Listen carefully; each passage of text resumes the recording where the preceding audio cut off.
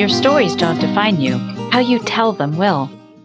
Hi, I'm Sarah Elkins, your host and a storytelling coach to guide you in collecting your most inspiring, meaningful stories so you can demonstrate your values, skills, and vision, whether you're interviewing for a job, being interviewed for a podcast or other media, or if you're a leader who wants to truly connect, inspire, and engage any audience. Today's episode was a wonderful surprise for me and for my guest. I met Tracy Rubel via an interaction on the LinkedIn platform and knew immediately this was a woman I wanted to know more about. She's wicked smart, kind, and thoughtful, and started an amazing, powerful nonprofit called Sidewalk Talk. We scheduled a call just to spend some time getting to know each other. And within 5 minutes, I realized what a waste it would be not to hit the record button. I asked her permission. She agreed. And what you hear next is the result. You'll notice it's as if you just stepped into a room in the middle of a deep, wonderful conversation between two friends and were welcomed as if we planned for you to be there. Tracy's warmth, humor, and vulnerability simply shine. And I'm so grateful she agreed to share this conversation with you, our listeners. Enjoy. I am so grateful to have Tracy Rubel on the Your Stories Don't Define You, How You Tell Them Will podcast. And I just hit record in the middle of a conversation because I knew it was going to be so rich and we didn't really plan for this. So listeners, you are going to hear some really good stuff in a few minutes. So hang on.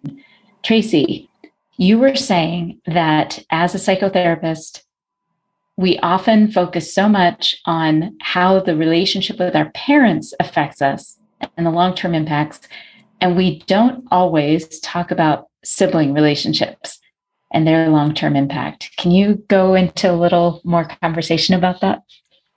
Well, since I know that your podcast is about story, I'm going to try to not be Miss Psychotherapist, clever guru gal and tell you all the theory behind it and share my story. Would that be helpful? Thank you. Yeah. That would be awesome. Look, I've been in therapy for 25 years. I had a difficult childhood. My mom was married 6 times and she was a teen mom. She didn't want to have me. She tried to abort me. And so the legacy that I've always worked with in therapy was being the unwanted child. And I've been a therapist now for 18 years and I've done a lot. I mean, yeah, sure, there's parts of me that can still get tender around that, but I feel like I've got a handle on it. I know that sounds weird to say, yeah, I've got a handle on it, but I know how it shows up. I know how I defend against those feelings. I know how all my sneaky defense mechanisms hide out. But there's been this crappy thing that I've been doing. I have this side hustle that I do, which is I accidentally started a nonprofit that ended up getting really big. And I started getting really pissed off every time a young guy would call me on the phone because we'd get a lot of press or we were on TV or an Oprah magazine and they'd say, I want to pick your brain. I want to find out how you did that. Or another guy who maybe is my age, but he's like, how did you monetize that?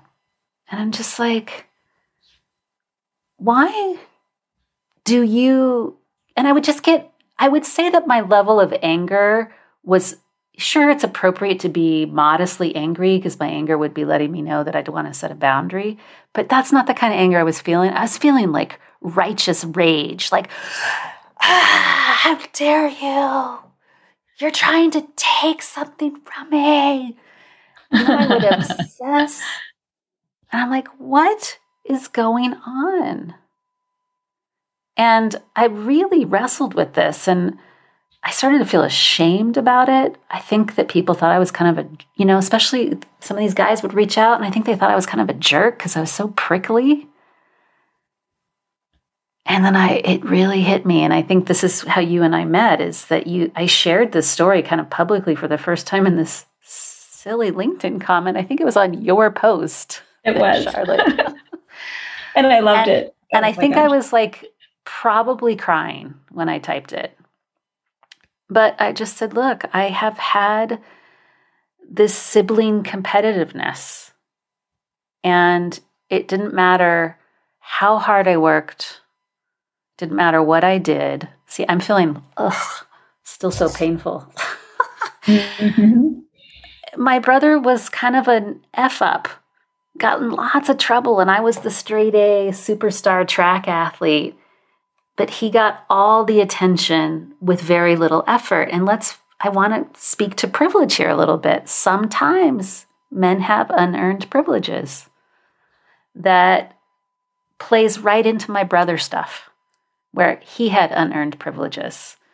So this is where my own childhood trauma can make me not a very good feminist, because I'm moving from a trauma response in my feminism and activism rather than a conscious, centered adult. I'm like a 10-year-old. So that's my story. That's it. Yeah. Well, I understand that. And I am fortunate to have had a relatively no family is perfect, and no family is perfectly functional. We all are dysfunctional. It's the word family basically means dysfunction, which is why I did a whole keynote on why your workplace shouldn't be called a family. It was very successful. People really appreciated it. But family comes charged. And I am one of the fortunate ones. I'm very close with my family, even though my parents divorced when I was 20, 21. But I have an older brother and younger sister.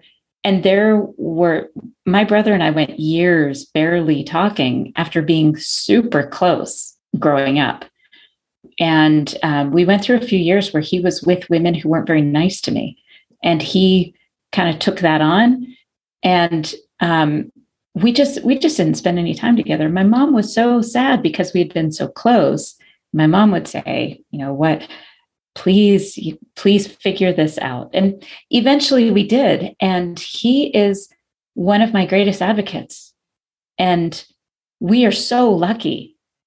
And I was saying in the beginning of this conversation, if he knew some of what I was still holding on to from our childhood, he'd be mortified because he's not that person anymore. So I get it. Our siblings have huge roles in our psyches and in how we react to the things that happen in our lives because we have this baggage. It totally makes sense. So I want to come back to that response with you. And what was it that made you finally go, oh, this is something I need to figure out. And if not figure out, at least just like you did with your relationship with your mother, find the tools to deal with what was happening in your heart and in your brain. Yeah. Well, something shifted in my context, my outer life, which was I had more ease, right? So I think that ease opened up some space to begin asking questions. Without the ease, I would have been in the treadmill and I think these things I would still feel quite entitled to react to. Right? Right. And not question it. Yeah. Yeah. I would feel this righteous feminist, like, screw you, buddy. And it was the ability to have some space open up and drop into pleasure and pace. And yeah, there was a lot of other values alignment that was going on at exactly the same time. So, I think sometimes when we're trying to work on something, there are two things that we're either trying to do. We're feeling really ashamed about the bad behavior, so we're moving from shame, or it's so darn uncomfortable, we just want to get out of the discomfort. And neither of those things were totally true. A little bit of shame, a little embarrassment. It felt like a healthy embarrassment, though. I wasn't feeling like a horrible person. It just felt like an honest curiosity that, there's something else here. I love that. I love that on so many levels. It's why I coach, and it's probably part of why you do what you do with your clients, is being able to give others that grace and space to consider the why behind their reaction, not just a response, but a full-on reaction, to say, have you ever thought about why this is happening? Because it's not good for us to have those reactions, especially if it ends up causing any kind of shame. So I interviewed this amazing woman. It was Sabrina Woods years ago. And she told me that in her schooling, one of her professors, as they were talking about bias, said, you are not responsible for the first thought that pops into your head. You're just not. You are a product of your environment, your upbringing, all of those things that happened in your life to you that you didn't have control over. That's where that voice comes from. So you are not responsible for the very first thought, but hell, you are responsible for every single one after that. And what that did for me is it gave me exactly what you're talking about. It gave me the space to stop shaming myself for thinking something that felt judgmental or icky. And it gave me that space to think, why did that thought pop into my head? And why does that matter to me? That's none of my business. That isn't about me. Why did that thought pop into my head? That curiosity, leaving space for the curiosity. Oh, I love that you just said that. Yeah. I mean, I bank my life on that, on being curious, right? I'm curious about lots of things. I guess, you and I have similar careers in that regard. I feel like and it's also fun. It's, look, I mean, you talk about storytelling a lot, and I think I wish people, this is what can I just complain about psychotherapy?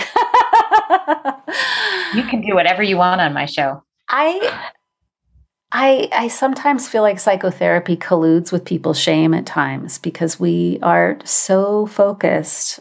We have to be careful about this fix-it idea. We have to be careful about always wanting to eradicate some bad behavior, always wanting to change this thing, because if that's the foreground, then everything that you're doing in therapy is shame-based, I think. And so sometimes that's the first place that you've got to go. And I often find that therapy is colluding with something in our culture that treats ourselves like objects that need to become more efficient producers or workers. And I don't want the therapy that I do to collude with that. I always tell people what I'm doing is liberation work. I want whatever's true for you to be free to be expressing itself. If you want to be a jerk one day and you're choosing that, great. As long as you're not harming someone, right? But this idea of coming in and fixing something, to me, is not liberation, it's oppression. Because it implies something's broken in the first place. And it also sees the self so narrowly because you're fixated on the thing that's broken. I'm like, but what about all the hundreds of other things about you too? And systemically, how that might be. Yeah. So I'm going to tell you another story. Can I tell you another story?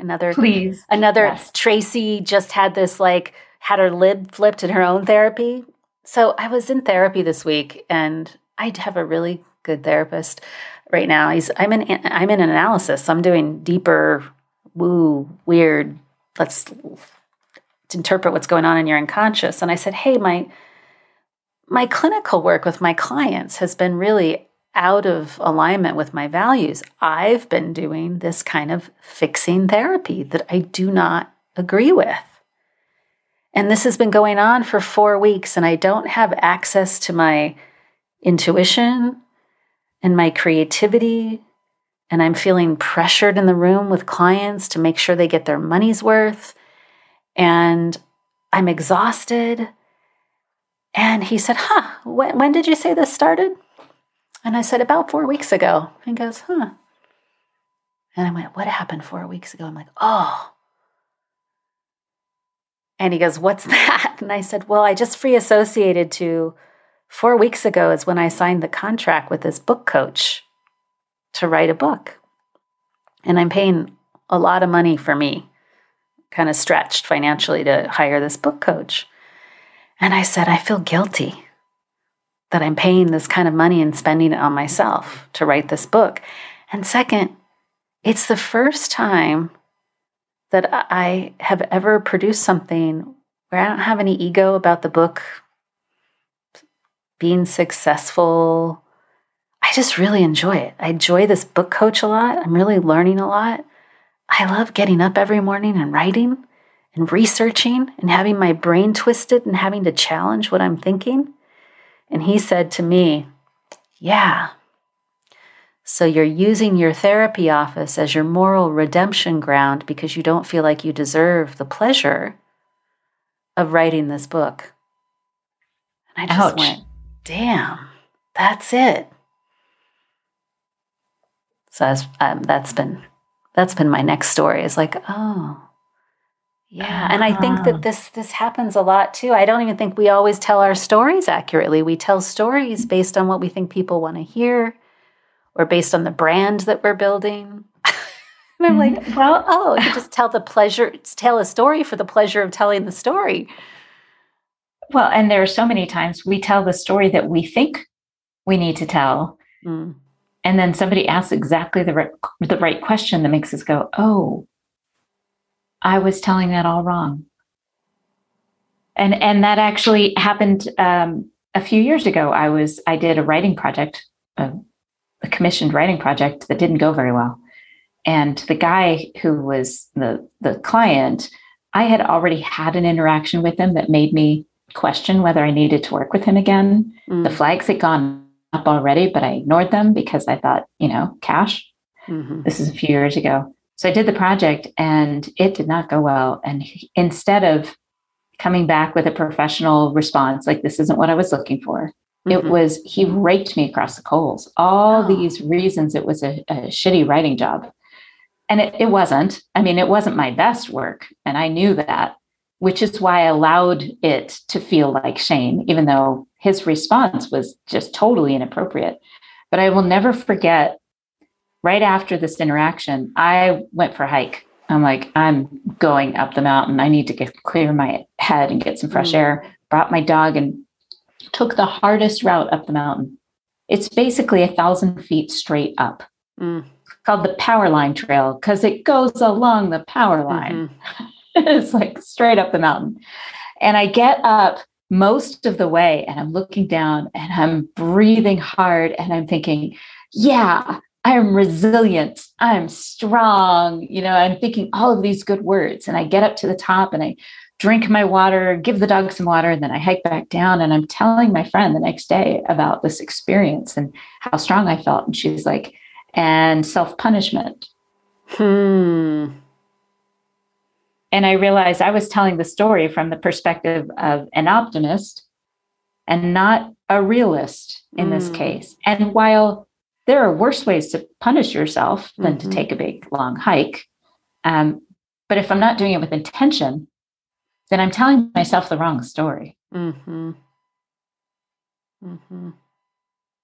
crazy. So I would like to hear another story about when you had an aha moment with a client as opposed to in therapy, because I've had a few where I'm like, oh my gosh, that was more about me than it was about him. Oh, do you want stories about about an aha moment about me? Oh, geez. Yeah. So I'll give you an example. I was working with a client that wanted to improve sales through storytelling, and he needed a creative outlet. So I just know when people need a creative outlet. And I sent him colored pencils and a coloring book and said, go at it. Have fun with this. And he did. He sat there. I was like 15 minutes because he said, of course, no, I'm not going to do that. It's not my thing. I said, just 15 minutes twice this week. That's not much, right? Right after dinner, before you clean the kitchen or after you clean the kitchen, just spend 15, set the timer. And one time after our next client appointment, he said, so I set my timer for 15 minutes and 2 hours later, I was finishing up this page that I colored in. And he was telling me all about this page. And I said, well, what are you going to do with it? And he said, what do you mean? I said, well, are you going to tear it out of the book? Are you going to keep coloring in the book and just keep the pages in it? Are you going to put it on your refrigerator? Like, what are you going to do with this finished product? And he said, well, I haven't really thought about it. And I was kind of insistent. Like, well, you just colored this beautiful thing. What are you going to do with it? He's like, well, maybe I'll give it to my mom. Now, this is a 50-year-old man. He said, maybe I'll give it to my mom. She'll put it on her fridge. She still likes that kind of stuff. And he laughed. And I'm like, oh, that's perfect. Walked away from that appointment thinking, why was I so insistent about this? It was almost like I was contradicting him. He is my client. Why was I so insistent? I realized I still have some aspects of need for external gratification. Mm-hmm. So when I finish a piece of work, because I'm a potter, if I finish throwing a pot, I want to give it to somebody so they can tell me how wonderful it is. Mm-hmm. And I thought that wasn't him at all. That was, boy, total mind-blowing experience. And I'm guessing you've had multiple of those because you've been doing this longer than I have. Yeah. And at a completely different level, deeper level.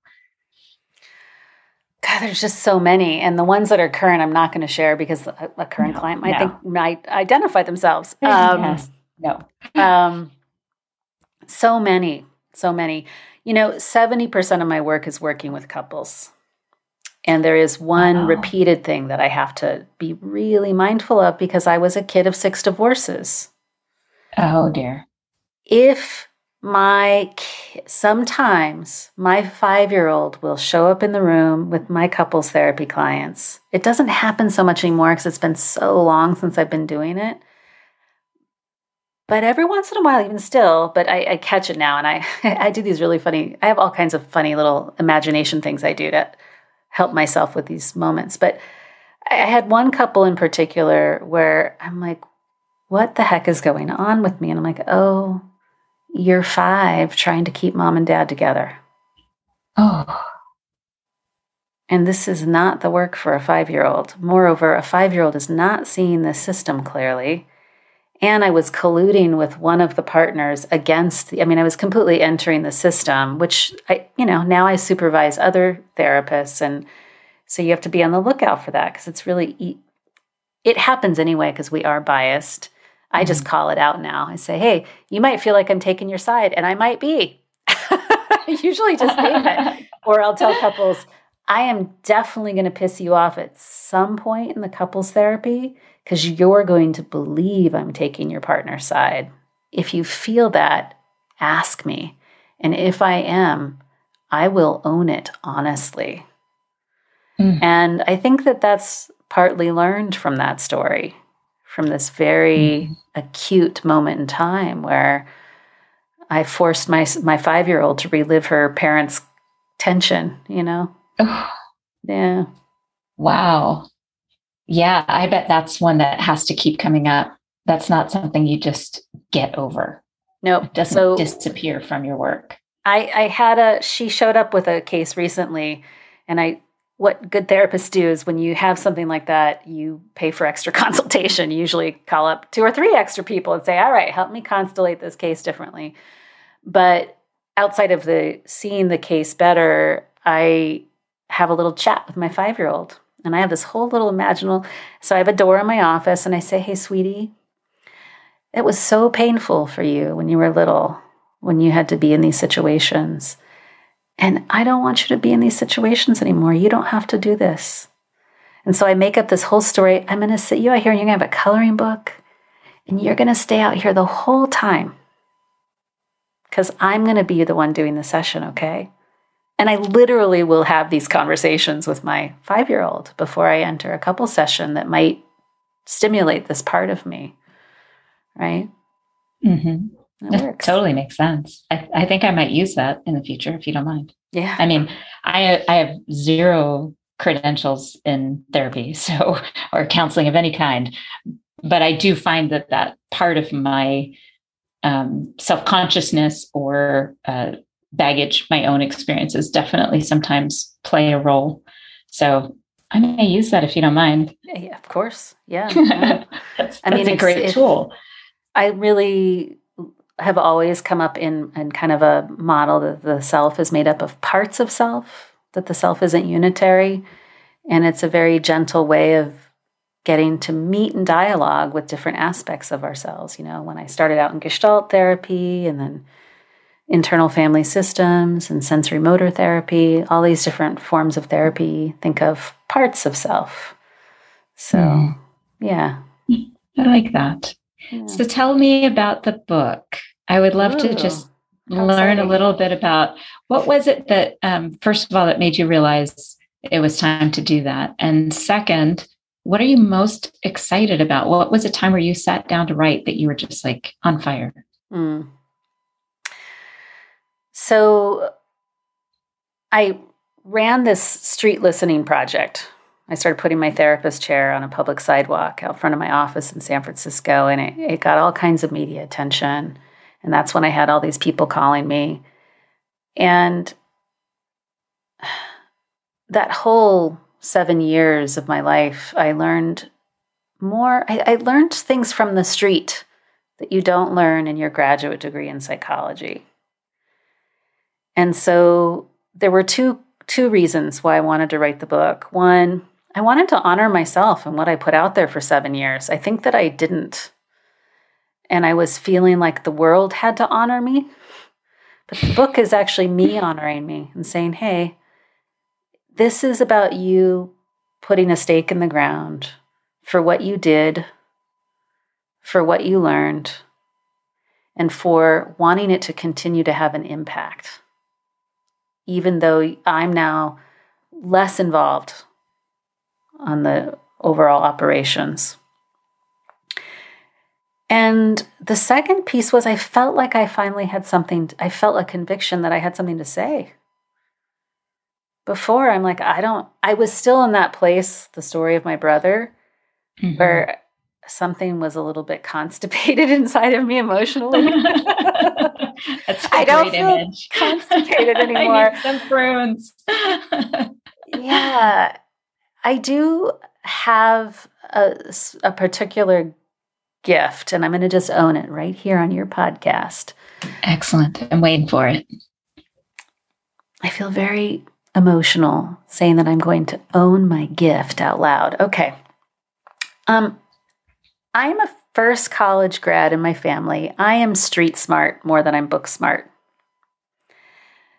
But when I was in undergrad studying political science, I would partner with these guys that did all the reading, but they didn't know how to synthesize the concepts into common language for the essay exams. So I would be their study partner, and I'd say, okay, tell me what that book was about, and that book was about, and that book was about, because I paid my way through college, so I didn't get to read all the books. So they would be my human cliff notes. And what I'm really good at doing is synthesizing information, adding in my own beliefs, but doing so in a way that is not righteous, that's not preachy, that's playful and funny, and says, contribute to my thinking. Right? Like, so I'm interested. Someone said, you're a translator. That's what they said. And I think that that's what I do. I'm sort of snarky and inappropriate as a therapist. I tell funny stories. I pick on my relationship. I've been married for 20 years and I have 2 teenage sons. And I had this couple this week and they said, we just need to get over this thing. And I said, really? You need to get over that thing? He said, yeah, we just need to get over this thing. I said, well, lucky you. I've been still doing my thing with my husband for 20 years. I don't think we're ever going to get over it. And he looked at me. I said, our work is to get you to embrace that you have this one sticky fight. And I need to teach you how to have it better. But I actually don't think this sticky fight is because anything's wrong with you or your partner. I think this is where you're really, really different. And it's a values-based fight. I don't think you're going to get over it. I think you're going to be having this fight until you go to the dirt, my friend. I'm just going to teach you how to do it better than you're currently doing it. With respect for each other. Yeah. And that's the book, in essence. That's the way that I just told that story. That's the book. It's about how we have become robotic as people. We've become objects, and we do not know how to feel feelings. It's amazing to me how many psychotherapy clients come in to see me and have never been given a primer on feelings. Brené's doing a great job on that, but I'm going to add to it. How do you feel a feeling? How do you share a feeling? And how do you listen to somebody else's feeling? And I'm going to use all these stories and lessons and mistakes that I've made on the sidewalk as I teach people the basics of how to be humane with other people without getting into all the polarization and da-da-da. I'll not give a nod to that. I'm from San Francisco. I've got a lot of social justice roots in me, but I don't believe that even in fighting oppression, like I was talking about, I was being an oppressive feminist rather than a relational, powerful feminist. I think that it all comes down to how we feel in a really tender way and how we share, right? And then how we listen to one another. So that's the book. Wow. I'm definitely eager to read that and to share it broadly. I mean, it's so relevant. And I don't think it's ever not been relevant. I mean, that kind of conversation, that kind of narrative storytelling around a concept so people can grasp it and apply it in their own lives. Because every story, somebody would be like, oh, yeah, I've been there. I remember that. Mm. Some part of it, I remember watching it, or I remember being in it, whatever it is. Wow. I'm looking forward to that. Yeah. So one last thing. Yeah. I mean, one last question that's related, and I kind of mentioned this before. I'd love to hear a time when you were writing, because you've been working on this for a few months now, where you walked away from it, not sure, and you came back and you read it and went, damn, that's good. Okay. Yeah, it was actually the first big chunk of writing that I sent over to the writing coach because she's a professional writer. And it was the opener where what happens when we meet is she'll record our conversations and then she'll actually take bits of our conversation and say, this is some content for your book. She said, oh, this story of Tony needs to be the opener, because I told her the story of this man that I used to know in San Francisco. And she said, that's the opener of your book. And so I wrote it all down, but it just felt so conversational. So I was like, is this smart enough? Or I just wasn't sure how authentic it was, or I'm trying to put into words, but I do either one of two things when I'm writing. I try to appear really smart and clever, or I try to entertain. And so I wasn't sure. I'm like, am I in my centered self when I'm writing this? Am I really centered? And so I wrote it all down and then I left. And then I came back and I read it. And I was so moved by my own story. Partly because I'm telling it about a person that I love, right? But, or that really touched me. But I remember calling Jen and I said, I think I can do this. Like, I think that my talking like a regular person and not trying to be anything other than me is what's going to make this book good. She goes, yeah. And she even gets me to leave some curses in there. I'm like, I'm taking that out. She goes, no, you're not. I'm like, oh, okay. Because I say some shocking things sometimes. She goes, don't do it. Just be all the way you show up in the room with your couples therapy clients. You have to bring that whole Tracy into the book. I'm like, all right. Yeah. So I'm taking a risk because, man, I can be a little out there sometimes. Tell me about it. I remember being so nervous about my book publishing. And I realized, and this will probably resonate with you given your relationship with your brother and probably your spouse. I realized the night before it was going to be launched. So it's a whole other story. I'm sitting in the TV room with my husband, and I realized he has never read a sentence of my book. There's a box full of them in the hallway waiting to go to this book launch event that we're having to deliver a bunch of pre-ordered books to people here in Helena. And I realized he had never read a sentence of it. And I looked at him and I said, did I hurt your feelings with this? Was this not very nice of me to not give it to you to read first, or to at least take you along for the ride as I was writing it?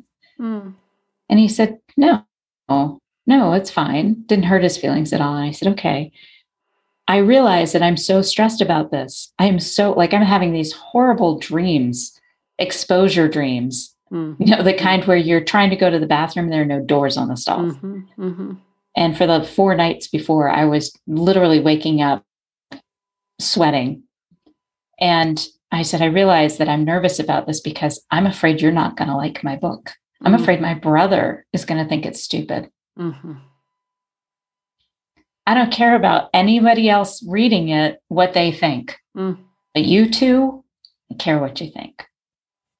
And he looked at me, and you're going to love my husband when you hear this. He said, I might not like your book. And that's okay, because I might not be your audience. What I do know is that you have an audience, an active, engaged, loving audience, and that you are going to help a lot of people with this book. But I may not be your audience. And I'm proud of you for accomplishing this. This is a big deal. What an honest, non-bullshit answer he gave you. I thought you were going to say something really touchy-feely. I'm like, oh, okay. Nope. This is why we've been married 25 years. I need the honest. I don't want the bullshit. I can see right through it. So I hear you, and I get this sense of vulnerability at putting it out there with the curse words, with the things that you think might be the thing that will turn somebody off. And I am telling you right now, it doesn't matter, because the people who read it, that it resonates with, it is going to make their lives better. I appreciate you saying that. And I also feel proud that I'm also writing it for me. Like, I think I don't want to be Pollyanna and say I don't want people to read it. I want people to read it. I have an audience in mind. I have all that stuff. But I'm also looking forward to being transformed by the writing of it. And that's going to feel like a really cool reward.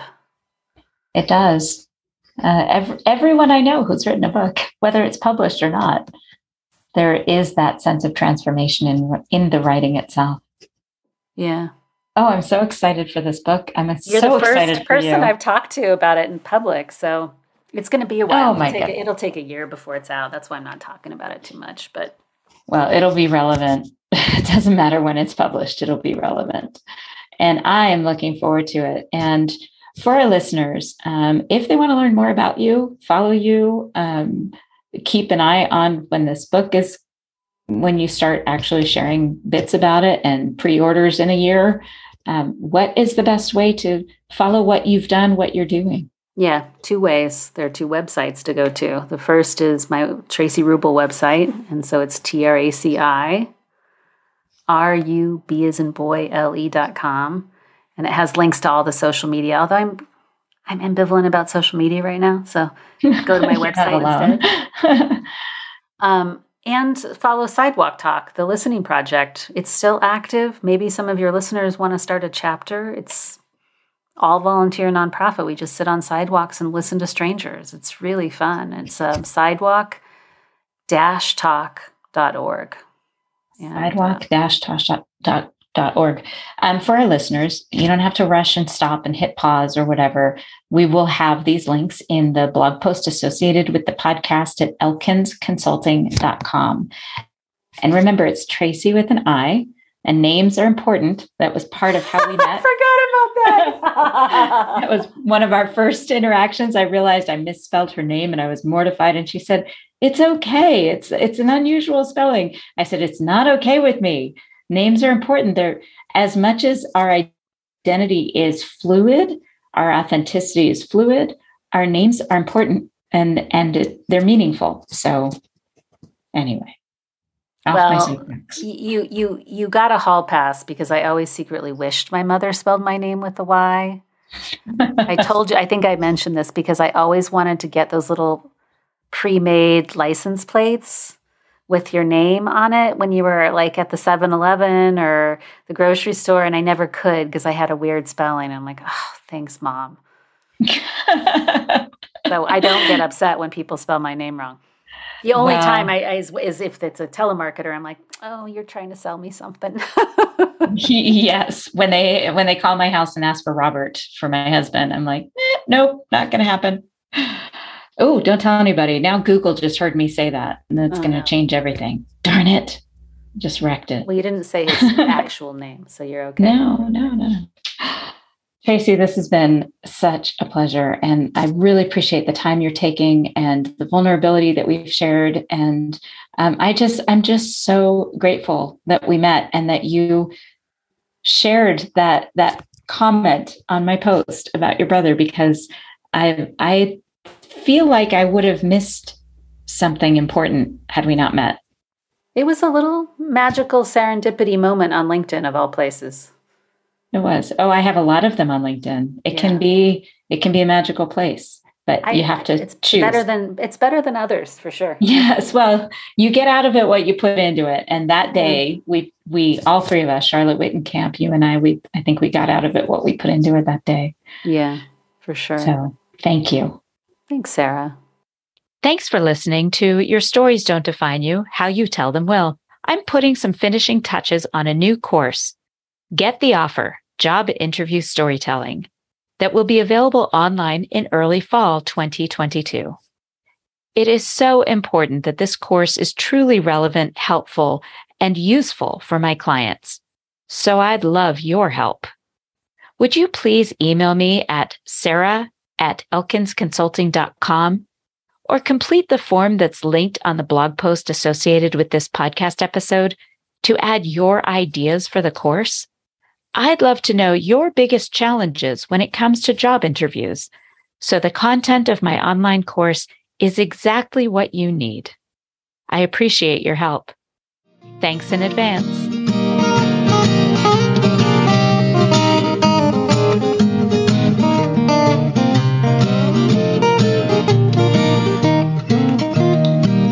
Now listen to me, honey, while I say, how could you tell